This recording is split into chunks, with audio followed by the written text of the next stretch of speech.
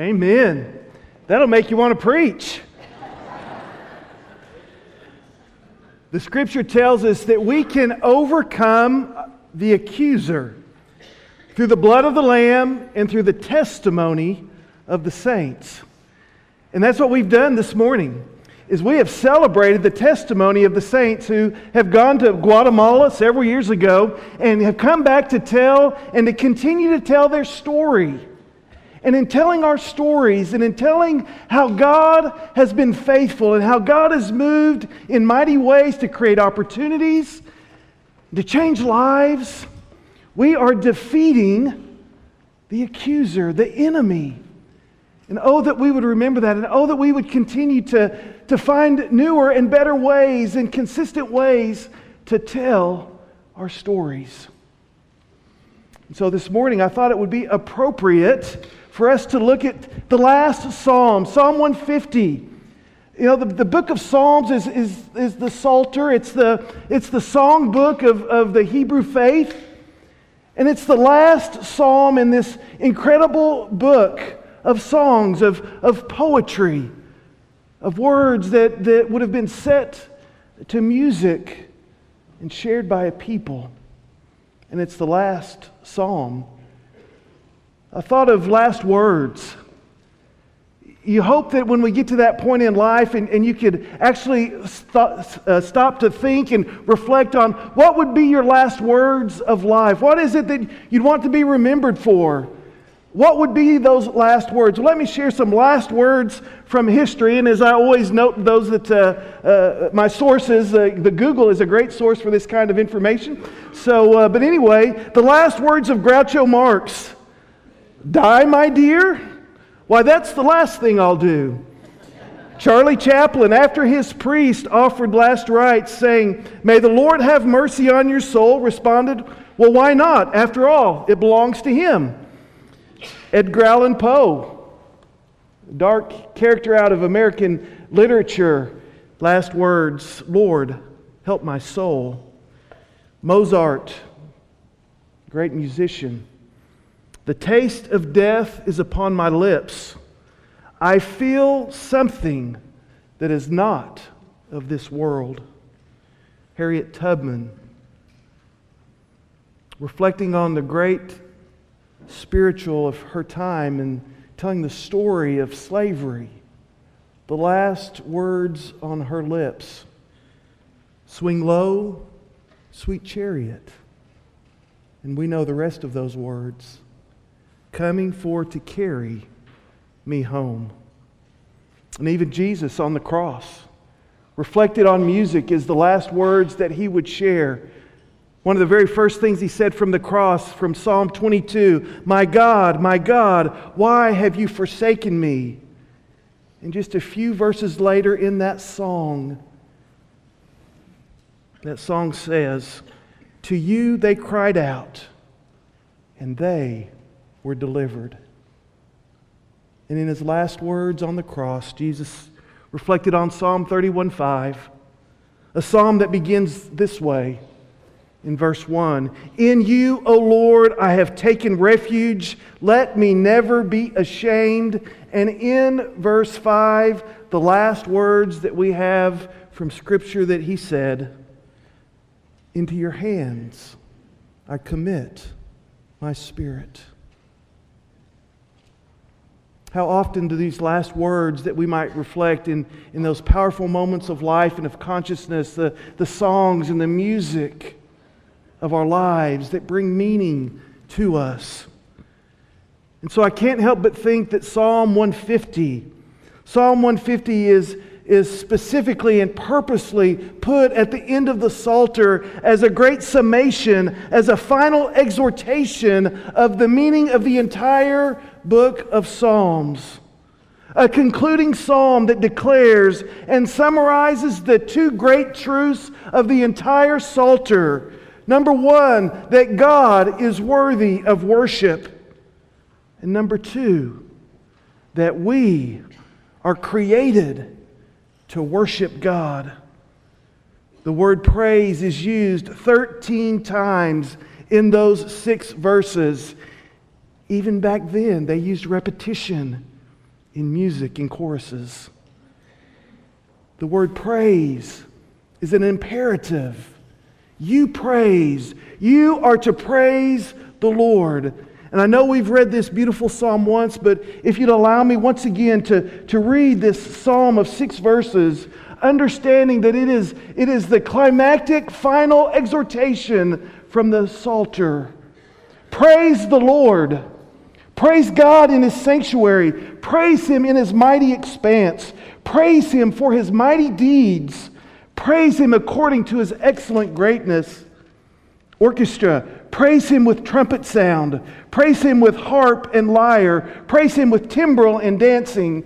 Well, that's another sermon we'll get to some other time. But anyway, I did want to acknowledge it's there. Praise Him with stringed instruments and pipe.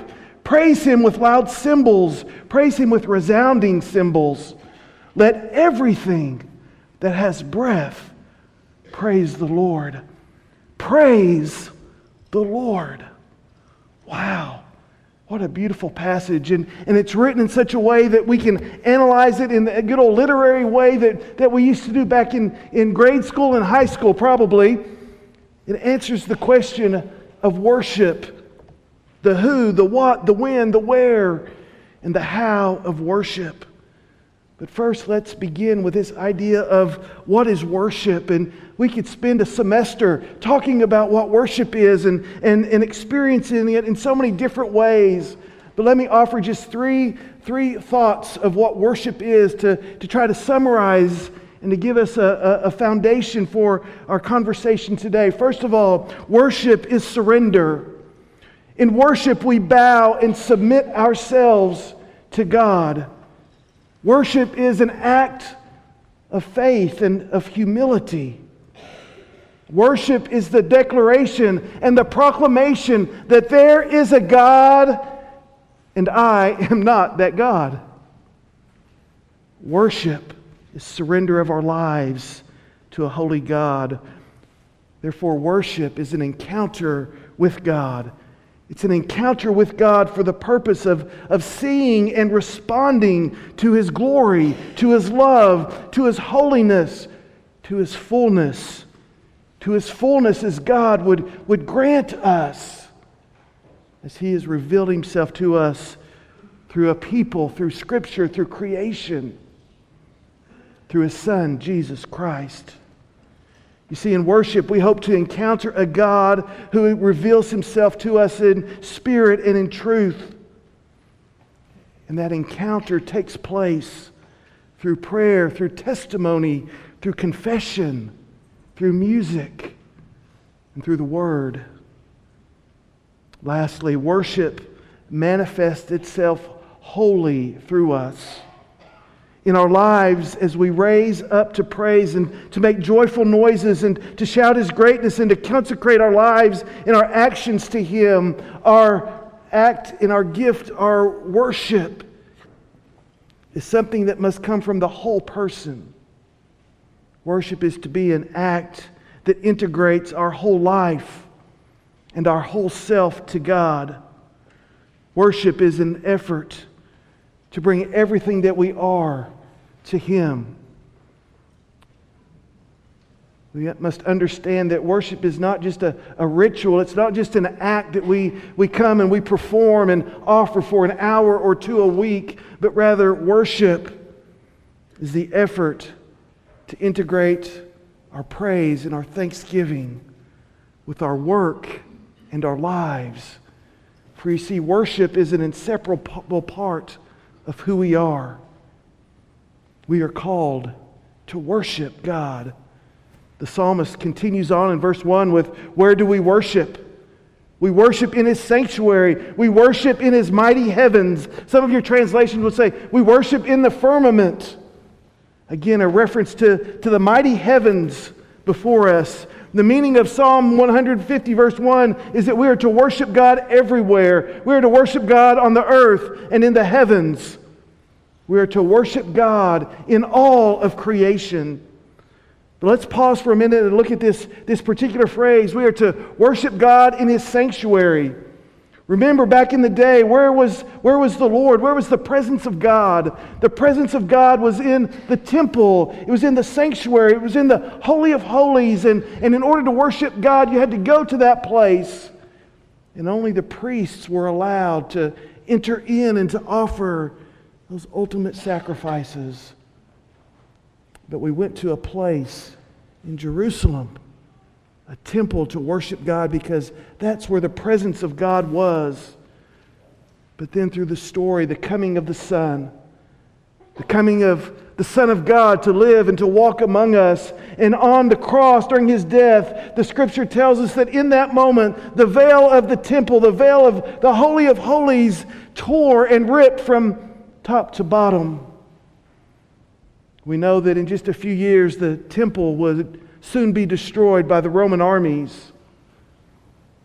We know, because of the work of Christ on the cross, that Paul declares in 1 Corinthians 6, verse 19, that you and I are the temple of the Holy Spirit. We are the place where the Spirit of God resides as He comes to live, to manifest Himself through us, to redeem and to cleanse and to forgive us. So now, doesn't that open up a new understanding of what does it mean to worship, and where are we to worship? We're to worship in His sanctuary. We're to worship in His temple. But His temple is within us as His Spirit lives and resides in us. Again, reminding us that where are we to worship? We're to worship everywhere that we go. We're to worship. Certainly in places like this that have been set apart for God's people to gather and to worship, but also to know that this is not the defining end of what a sanctuary is. But know that the Spirit of God lives within us and calls us to worship. We were created to worship. The Spirit of God indwells us so that we might worship Him. A powerful story that this earthen vessel, this body made from the dust of the ground, is a place, a temple of God, where His Spirit resides in our heart, our mind, in our body, to be offered as a gift and act of worship. We're to worship wherever we are, in all that we do. But why are we to worship? Why is it that the psalmist wants us to worship? And he continues in verse 2, and he says, we are to worship God because of His mighty deeds and because of His excellent greatness. His mighty deeds, His acts, because God is alive and active and moving within us. We're to praise God and to worship God for His deeds of creation, redemption, salvation, for resurrection. And as we look at the mighty deeds of God, as we've told testimony even today of the mighty deeds of God through a team that went to Guatemala, we come to that place in our worship of thanksgiving. And because we know that God is a God of mighty acts and deeds, worship becomes a time and a place for us to bring our prayers and our petitions and our requests before God, because we know that this holy God hears and listens and acts in mighty ways. Why are we to worship God? Because of His mighty deeds. What mighty deeds has God done in your life? What is God doing in your life even today? What is that point of praise and of thanksgiving and worship? Because of the work of the Spirit of God in your life and in your family. But we're not just to praise God because of His mighty deeds. We're to also worship God simply because of His excellent greatness. We are to worship God because He is God, because of His character and His nature, because God is creator, because God is beauty, God is redeemer, because He is Savior, because He is healer and sustainer and provider and counselor and comforter. We worship God because God is mighty, because God is strong. God is perfection and joy and love and just. We worship God because He is God. We worship God everywhere because He is excellent and mighty. Even in the heavens, we will worship God. Revelation 4 says the angels in heaven, in the vision that John received, the angels from heaven are worshiping God, singing and praising Him. Worthy are you, our Lord and our God, to receive glory and honor and power, for you created all things. And because of your will, they existed and were created. Even the angels of heaven are worshiping God because of His greatness and His mighty deeds.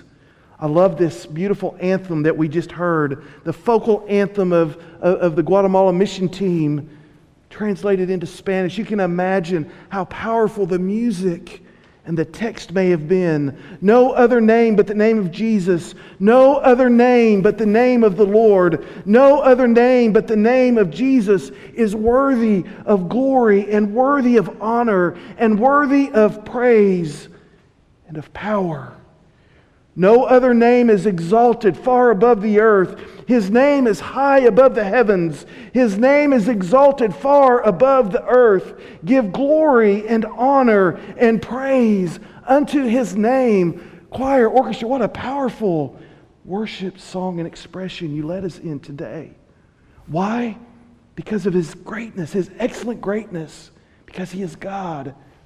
Because of His mighty deeds. Why do we worship God? Because He is excellent. Because He acts in a just and great way and good way in our lives. I think of that children's prayer. I don't know, do you still teach your children this prayer? God is good, God is great. What a powerful way to introduce our children to prayer. We pray to God because He's good. His deeds demonstrate that. And we pray to God because He's great, because of His excellent greatness. What a great way to teach and to instruct our children of how to pray. But it's not just an elementary prayer. It's a prayer of eternity that we'll offer before the Lord. So how do we worship this good and great God? With trumpet, with stringed instrument, with cymbal. The psalmist goes on to say, God is to be praised with a great symphony of sound. I love that phrase. It's not original to me, but I love it. It says, God is to be praised with a great symphony of sound. And that's why the psalmist has shared with us all these instruments, the orchestra that comes to offer praise. And why music? Why through music is this last psalm focused and highlights the instrument so much? James Mays writes, Psalm 150 is a witness to the power of music. Its amazing power for evoking beauty and feeling and for carrying vision beyond the range of words into the realm of imagination. That we sing the praise of God is no accidental custom. See, music is a part of that gift and the invitation that God gives us to worship Him. Music stimulates our imagination Godward. It offers expression when words need interpretation, and even when words cannot be found. You see, music is a touch point to the mysteries of the spiritual, emotional, and relational. Music stirs and integrates our hearts, our minds, and our bodies. And music transcends barriers. It transcends barriers across the generations, across the cultures, across languages.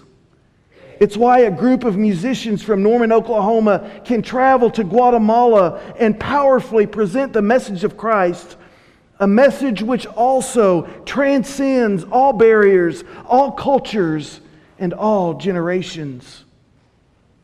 And now as we come to the conclusion of this psalm, notice the significant transition and progression as we move from verse 5 to verse 6, as the psalmist concludes this beautiful psalm. For you see, the praise of the full orchestra is incomplete without the voice of every creature. So what is the final exhortation of the Psalms? The final verse of 150 Psalms, the longest section in our Scripture. What is the final word of exhortation and instruction for us? Let everyone who has breath praise the Lord. See, the Scripture tells us that in the beginning, God formed man from the dust of the earth, and then God breathed the breath of life into him. This is the same word that the psalmist uses when he declares that everything that has breath must praise the Lord. You see, the breath of life breathed into us by the Spirit of God is the same breath that is to be returned to God as the breath of praise. Just as breath flows through the trumpet to offer its praise, so must our breath flow through our voices, our vocal cords. And so must the breath of God flow through our lives and our work and our activity to offer praise. Praise in our words, in our worship, praise through our work and through our lives. So much so that one person wrote, "To praise God is to live. To live is to praise God." Wow.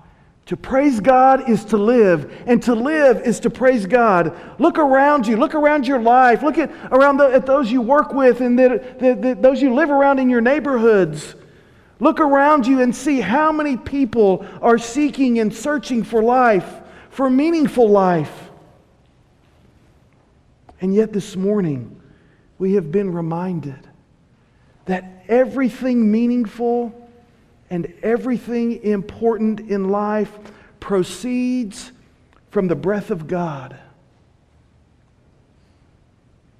Let us return this breath through our praise, through our worship, and through our lives.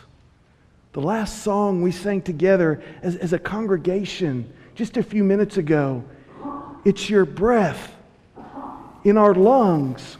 It's your breath in our lungs. God, you have breathed your breath into us. So, therefore, we pour out our praise to you alone, to you only.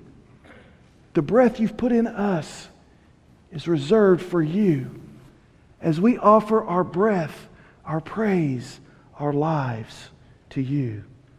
So let everyone, everywhere, and everything praise the Lord.